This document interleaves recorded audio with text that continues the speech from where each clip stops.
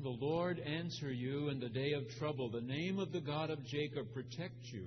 Now I know that the Lord will help His anointed. He will answer him from His holy heaven with mighty victories by His right hand. Some take pride in chariots and some in horses, but our pride is in the name of the Lord our God.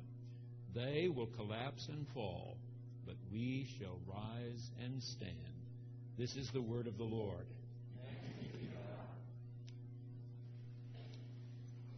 400 years the children of Israel were slaves in Egypt. For 400 years they chafed under this harsh dictatorship of the Egyptian pharaohs. You would have thought they would never, ever have succumbed to being under the guidance of a king again. But people forget.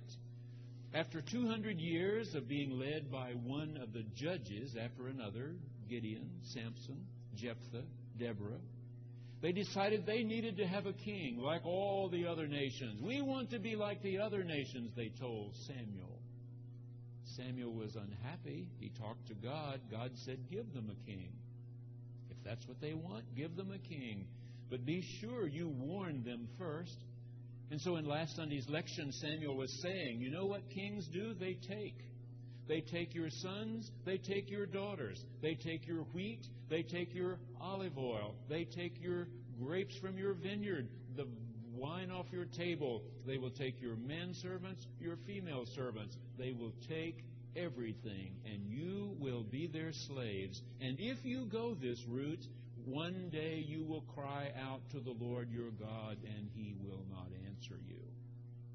And the people said, we want a king. We want to be like everybody else. And God said, anoint one for them. And then suddenly those who prepare the lectionary say, we should turn to Psalm 20 for today and see how the people reacted when they had a difficult time. How about this new king of theirs, and how did the people react? I've underlined 4 things.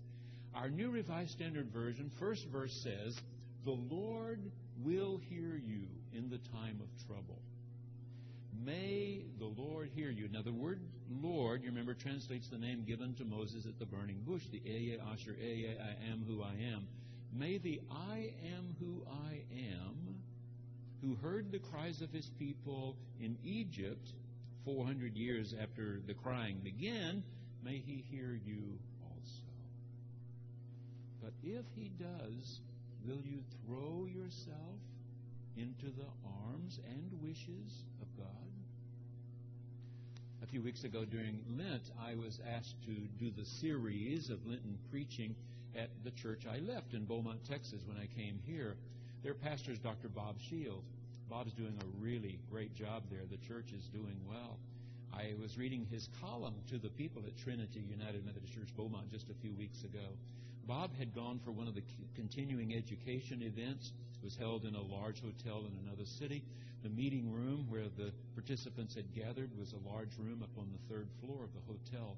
And he said at one of their break times, he was just sort of stretching himself for a few moments, looking out the window of the hotel. And he saw on the ledge just outside the window a bird's nest. Right beside the nest, a dead mother bird. He said, I don't know what killed her. Maybe she ate something she shouldn't have eaten in the big city. Maybe she got something that the exterminators had sprayed trying to kill the rats in the big city, or trying to kill some of the vermin or insects of one kind or another. I'm not sure. There she was right beside the nest, very dead. And in the nest, 2 baby birds. But not little bitty baby birds, big grown-up baby birds. He said, I looked at them carefully through the glass. They seemed to have all their feathers as far as I could tell. They looked grown up. But they were just sitting in the nest screaming. Now, he said, I couldn't help them. The windows were sealed, could not be opened. 3 floors off the pavement. No way I could reach them. Couldn't get to them from above nor below. That afternoon at the break, I looked. They were still sitting in the nest screaming. The next morning, I looked during break time. They were sitting in the nest screaming. I had to go to the airport, catch a plane home. And the last look I had at them, they were just sitting in the nest screaming. And I wondered, will they just sit there until they die, screaming? Or will they decide to try these wonderful wings they've been given and see if in fact they will not bear them up? On eagle's wings will they bear them up? When you come to your time of trouble, do you just sit in the nest and scream? Or do you step over the edge into the arms of God? Number 2, some people trust in chariots, some in horses. They will fall. I've read, as a history major, about the horrible noise that chariots made running over the dry desert. You have to remember that ancient folk didn't hear loud noises. We are surrounded by loud noises. Not so ancient folk. People who tended sheep, who farmed. There were no tractors even making noise. The noise you heard was a hoe, something scratching in the dirt, the blade of sheep or lamb. Nothing very loud. Clap of thunder, probably the loudest noise they ever heard. But if you were a farmer or a shepherd and you heard 500 chariots coming, what a ferocious noise. I remember when the movie Patton with George C. Scott was made, I knew that my father had fought in Patton's Third Army in World War II. After Gail and I saw the movie, I called my mom and dad. I said, I know you haven't seen a movie since Gone with the Wind. You might want to try this one. And if you see it, I'd like to hear what your thoughts about it, how accurate you found it to be. And so a few nights later, my dad called and said, well, we went to see Patton. I said, what'd you think? He said, well, I thought it was good. From what I know, it was accurate. It was very much, you could count on what it was telling you. But he said, you remember that night that Patton was bragging about his army? That they could cover more miles in knee-deep snow in the next 48 hours without hot food or drink than any army that had ever marched the face of the earth. You have to remember, he said that Patton was riding in a Jeep. And I was jogging through knee-deep snow trying to keep up with Patton's tanks. Because I knew if he had to choose between that tank or me, he was going to take that tank. Trying to keep up. And then he talked about the noise that a tank made. And if you had 50 tanks, 100 tanks, and if you had another 100 coming from the opposite direction, what a frightening noise that was. Some depend on tanks, chariots, horses. They shall fall, this poet says. There's a new movie out called Then She Found Me. Helen Hunt stars in this new movie. If you haven't been to a movie lately, you may not know Helen Hunt. She was an Academy Award winner for As Good as It Gets, but that's already been 11 years. 11 years ago, and nothing really good had been offered to her in all that time, so she had enough money of her own to decide she would help write a script, and she would be the lead actress in this movie, and that she would put up some of her own money to see that it got produced. I read James Vance's review in the Tulsa World. He said it's a story about two school teachers. Helen is one of them. She's 40 years old. She's not married. She has no children. She wants to be a mother, so she starts looking for a husband. She focuses on one of the other teachers. And in time, she marries him, Matthew Broderick. But he's a mother's boy, and the first little spat they have, he goes home to his mother. The marriage is not going to make it. She thinks she'll never find anybody else, and then she meets the divorced father of one of her students, Colin Firth, and he's a good-looking guy. And so she decides maybe this is the right one, but she's already been hurt now, and she's afraid. She's really afraid. She's recently buried her mother. To add to everything else, she's lost her mother. And then suddenly a woman shows up that claims to be her birth mother. And the name of the movie is Then She Found Me. Hear James Vance's words. All four of the major characters have failed. The question is, what will each one do next? What will you do next after you've been hurt? Hit somebody? Break something? Tear something up? Destroy? Bring more pain than somebody brought to you? That's what some people do. They trust in their chariots, they trust in their horses, they shall fail, this says. Number 3, I know the Lord will support His anointed. This word in Hebrew, anointed, is Messiah. In Greek, it's Christos, Christ, Messiah. They are about to go into 400 years of kings who do exactly what Samuel said they would do. They take and take and take and take, one step forward, 2 steps back, 1 step forward, 2 steps back for 400 miserable years. No king ever gets it right all the time. Most get it wrong most of the time. And then the Babylonians lead the last of the Davidic kings away, manacled and bound all the way to Babylon. He dies in captivity. No son of David ever sits on the throne again. Herod the Great would be a king hundreds of years later. He was not a descendant of David. So the Davidic period would end after 400 years of kings, miserable years, and then one would come whom some would say was the anointed one whom God had lifted up. Mary's child, Jesus of Nazareth. Mary's child, Jesus. A few months ago, Barbara Brown Taylor came to our community. Phillips Theological Seminary brought her here to speak in Ministers Week. I got a call from Dr. Tabernet one day right after lunch, and he said, Barbara Brown Taylor wants to see your church. Any chance she could see your church? And I said, of course. When would she like to come? He said, I can have her there in an hour. I said, I'll give her a tour myself. I've invited her 3 different times to come be our Barton Clinton Gordy presenter. She's always at a busy schedule, even though I've tried her 2 and 3 years out. I had never met her. I've only read her writings for years. So they arrived. I said, you got 15 minutes, 30 minutes, an hour. I can give you any length tour you want. Well, they said maybe 30 minutes would be right. And so I started leading them through our beautiful building, pointing out various things, and chatting with her as we went.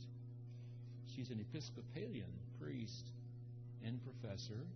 She's taught for years at Columbia Seminary in Decatur, Georgia. But she decided a few years ago she'd like to do some teaching on the undergraduate level, and so she also has a couple of courses at Piedmont College. In a recent article in Christian Century magazine, she was talking about that course. It's called Introduction to World Religions. She said these kids who come out of Georgia, Alabama, Florida, South Carolina, sign up for my Introduction to World Religions. They do not know a Shia from a Sunni. And so they get interested in that. What's the difference between a Shia and a Sunni? They've never heard of Gautama Buddha, so they get pretty interested in Buddhism. And they know nothing about Hinduism. They do pretty well in those sections because they know nothing and they try really hard. Where they come near failure is in the section on Christianity because they think they know all about Christianity. And I discover they know some mushed-up account of the life of Jesus, sort of taken from all 4 Gospels. They don't have a clue that only Matthew talks about wise men, only Luke talks about shepherds out in their field keeping watch over the flocks by night, that Mark and John don't mention the birth of Jesus at all. They've never heard of St. Augustine. They don't know who Martin Luther was, what he did, what his significance. Being an Episcopalian, she said, and the Baptist kids don't even know they're Protestants. It really upsets them when I tell them they're Protestants and how much they owe the Roman Catholic Church. They think they've been here from the beginning, she said. Their preachers have told them they've been here from the beginning, and they think the earliest Christians all had copies of New Testament stuck in their back pockets. She said they call themselves Christians and they know so little about Jesus Christ. So little. The Anointed One. John Calvin wrote centuries ago now, I believe this psalm was first written just before a great battle for one of Israel's kings, but not for us today. The Anointed One for us Christians was Jesus of Nazareth. And we can affirm with all of our hearts, we know the Lord will lift up His Anointed One. Number 4. But we are not they who trust in chariots and horses. This land was given to us when we had no chariots and no horses. We trust in the name of the Lord our God, the Eye Asher, Eye our Elohim, and we shall rise and stand. I've been reading about this horrible earthquake in China. More than 80,000 known dead now. Can you imagine 80,000 deaths in one great catastrophe? But writer after writer has said one of the worst things is that many of these mothers and fathers have been trapped by the fairly recent legislation in China that a couple can have one child. They had to get the Chinese population under control, and so one couple, one child. Well, obviously, if two people have only one child, then the population will gradually shrink. And many of these people have been abiding by the law, having one child, and now that one child is gone. That child is dead. And so they're really grieving all the harder. For many of them, it's too late now to start over and have a child. The Wall Street Journal 10 days ago had an article about young Chinese musicians. Now, this number is mind-boggling. The Wall Street Journal said there are serious violin, piano students in China today, 40 million. He said, in fact, there's a joke in China that if you see a child on the way to school not carrying a violin case, it simply means he plays the piano. She plays the piano. It's either violin or piano, 40 million of them. So Juilliard and other great conservatories of the world, go looking. If you got 40 million from whom to choose, you surely can find a really good one somewhere. And so they're offering fabulous scholarships to Paris and London and New York and so on, to the very best and brightest. But they say all 40 million have such a work ethic. They practice 6 hours a day, 7 days a week, 365 days in the year. These kids work. They are so well-mannered. They are so disciplined. They are so focused because their mothers and daddies are so focused. If you just have one, you can be really focused. But Jesus said, in my Father's house, there are many rooms. If it were not so, would I have told you that I go to prepare a place for you? Do you not know that sparrows are sold for a farthing in the market? But I tell you, not one sparrow falls to the ground, but that my Father knows and cares. If his eye is on the sparrow,